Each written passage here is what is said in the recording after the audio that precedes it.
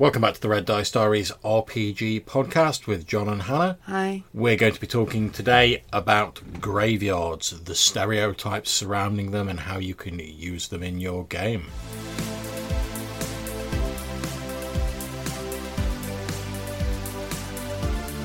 Okay, so we're talking today about graveyards, some of the stereotypes and how you can use them in your game. So I suppose the sort of initial stereotype I tend to think of is, that sort of atmospheric thing of like it's a dark night, there's a full moon, there's a low-lying fog hanging around the ground. You see the gravestones and probably like an angel statue or something emerging out of the fog. Maybe you're on the trail of like a vampire or something similar. And the graveyard is like a sort of ideal trapping for that, because obviously the players tend to be like from the world of the living, and the graveyard sort of inhabits that space between the worlds of the living and the dead because there's dead bodies there. But obviously mourners come to pay their respects. That there's priests, etc. around there. Obviously it has religious overtones as well. So all of that can really be used to sort of reinforce the existing themes in a horror story. Well, yeah, this is absolutely true. But also you can take a setting like a graveyard and you can really use it to personalise your game.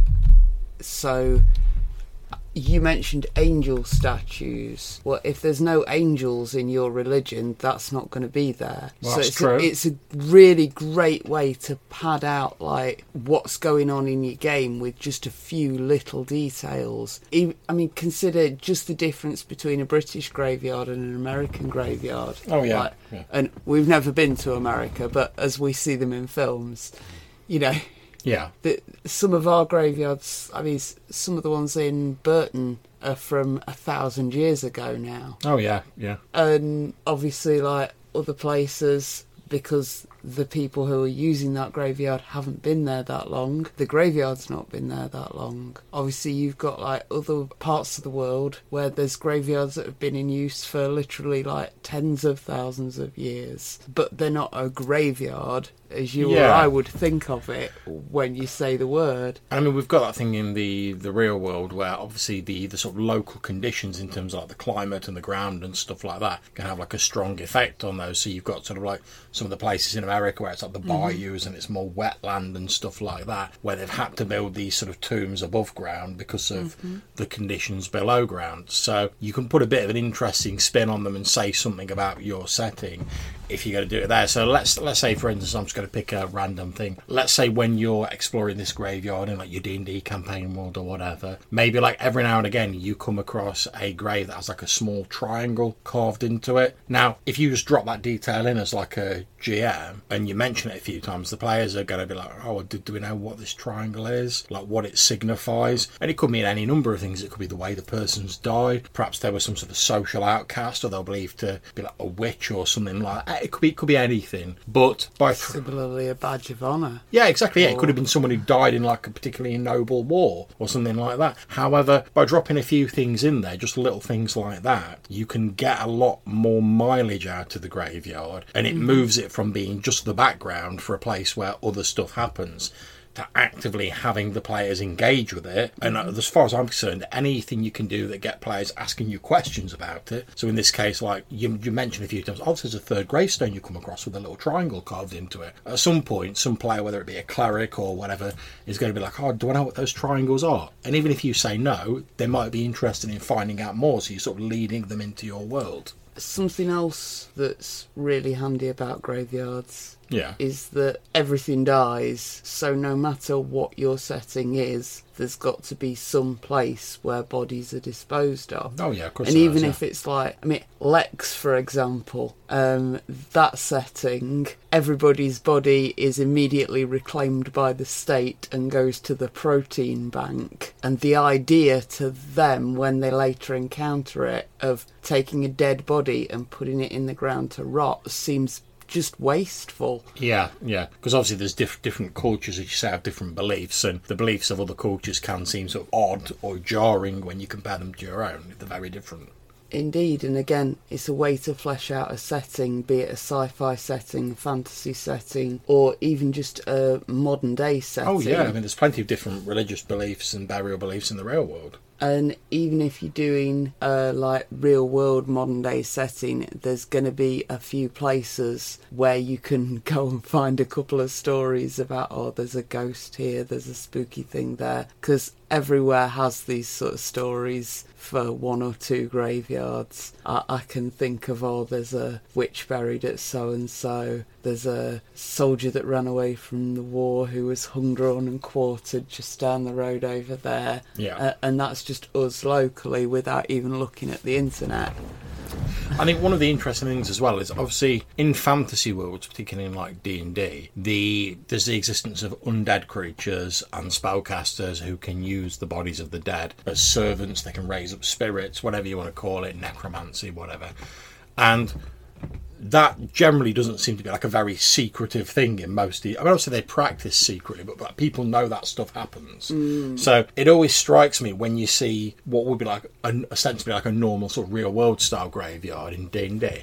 I always half think like, well, do you think they'd maybe like have a bit more protection? Because obviously in the real world we don't have to worry about necromancers like wandering past and like raising up the bones of like your granddad or whatever. Indeed, and this could lead to some like interesting ways to bring in your cleric or your paladin character. Yeah. Because NPCs are regularly asking them to perform funerary rites. Yeah. Because there's nobody else about to do it, and they want to make sure that body's safe. See, it always strikes me, I mean, obviously sort of in the UK after the Second World War, because of like the amount of people who died, so cremation, which had been sort of like seen as a bit of the sort of thing that you shouldn't really do before that, because of the practicality of it, it became like the de facto way of sort of like most people's bodies being laid to rest, just because there wasn't enough space to bury everybody. Now, it always strikes me that in a fantasy sort of reality way, fantasy reality, but you know what I mean, in a fantasy campaign where you've got necromancers and stuff like that, a lot of certainly the low level necromancy, you need a body to like work on. So it always strikes me that like cremation would be a more natural sort of like default way of like dealing with bodies in a fantasy, because if you've got a little bitty pile of ash, you put it in a nice decorative urn,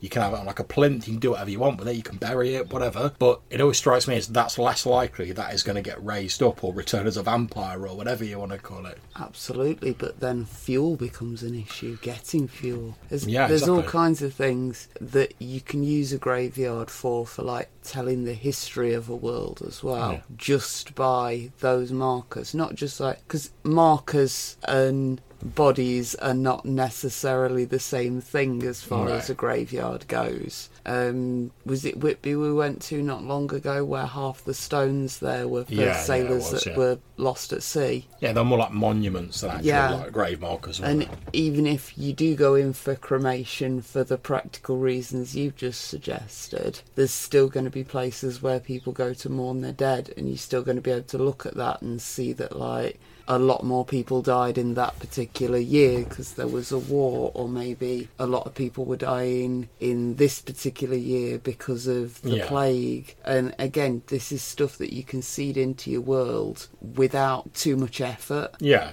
it's just nice by having the players walk through a graveyard. And obviously it's a nice way for people who are playing like your clerics, your paladins, you're ostensibly more sort of religious characters to sort of get their moment in the spotlight, because if you're barbarian characters are like, oh, do I know what's going on with these graves, you'd be like, probably not, you're a barbarian.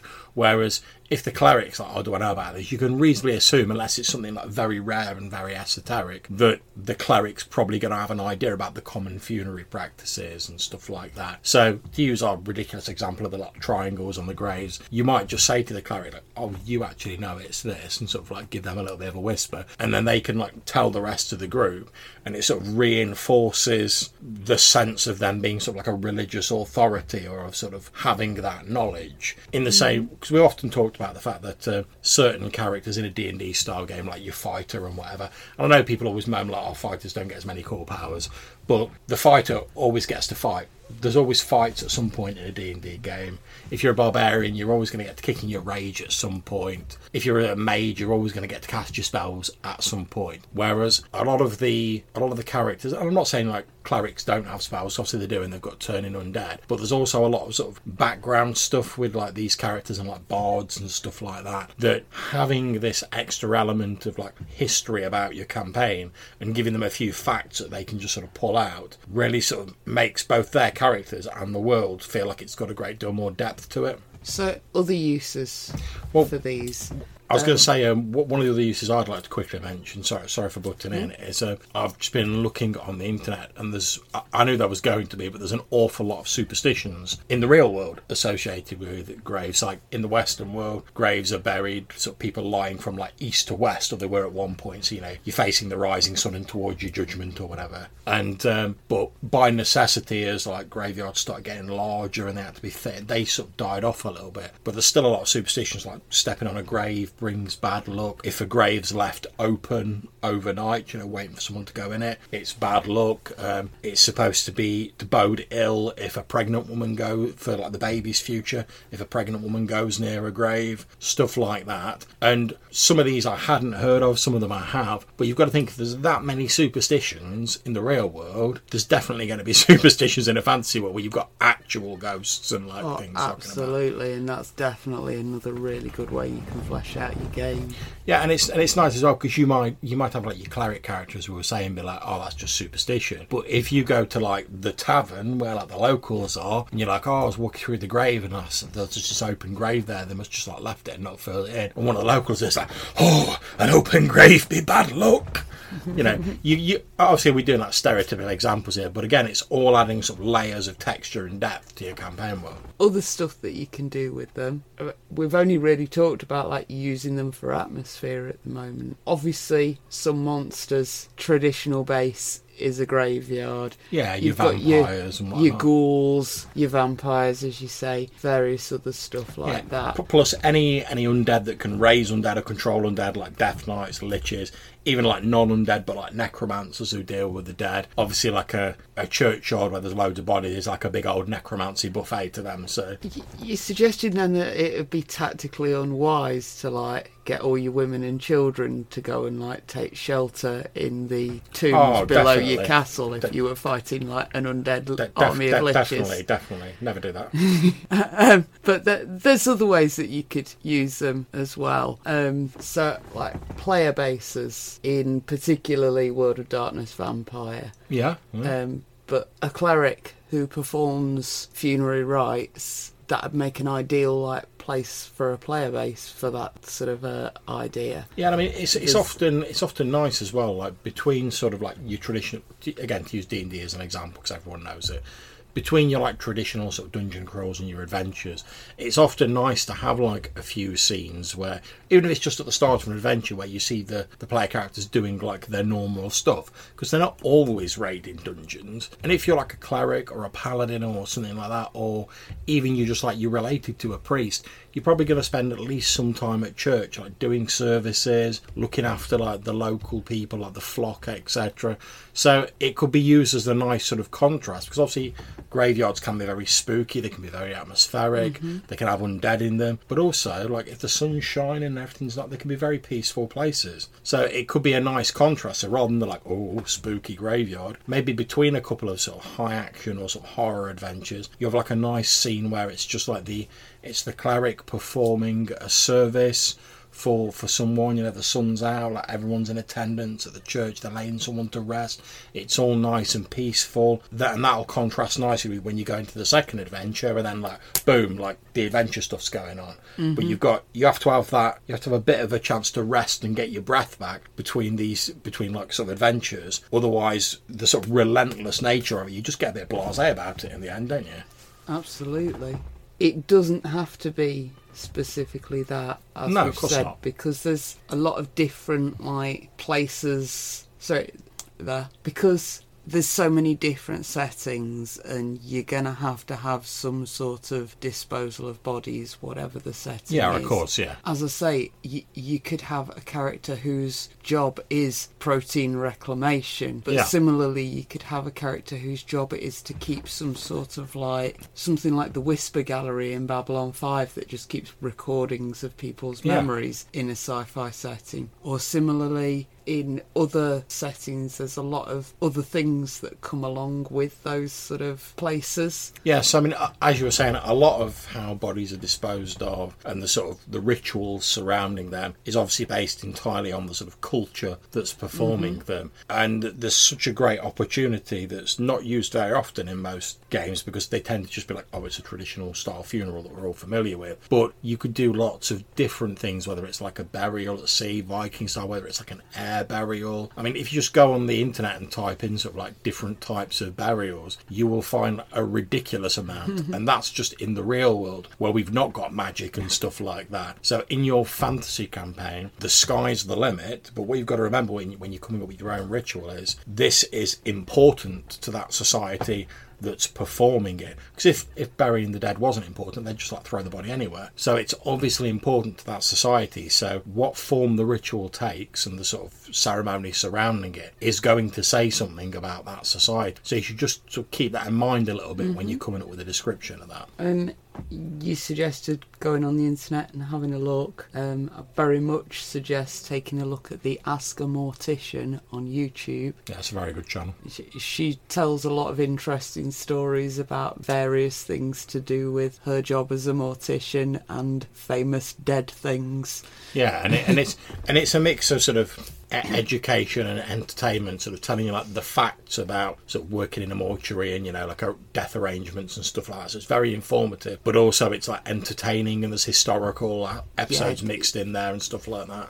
She starts with the assumption that you're going to be a bit of a morbid nerd and that you're probably there just to see some like interesting stuff about dead stuff. But yeah, if as Hannah's saying, if heartily recommend it. If you want to know a little bit more about the stuff that goes on in the real world, and then you can sort of extrapolate on that to use it in your fantasy, your sci-fi game, whatever, definitely go onto YouTube and have a look for Ask a Mortician.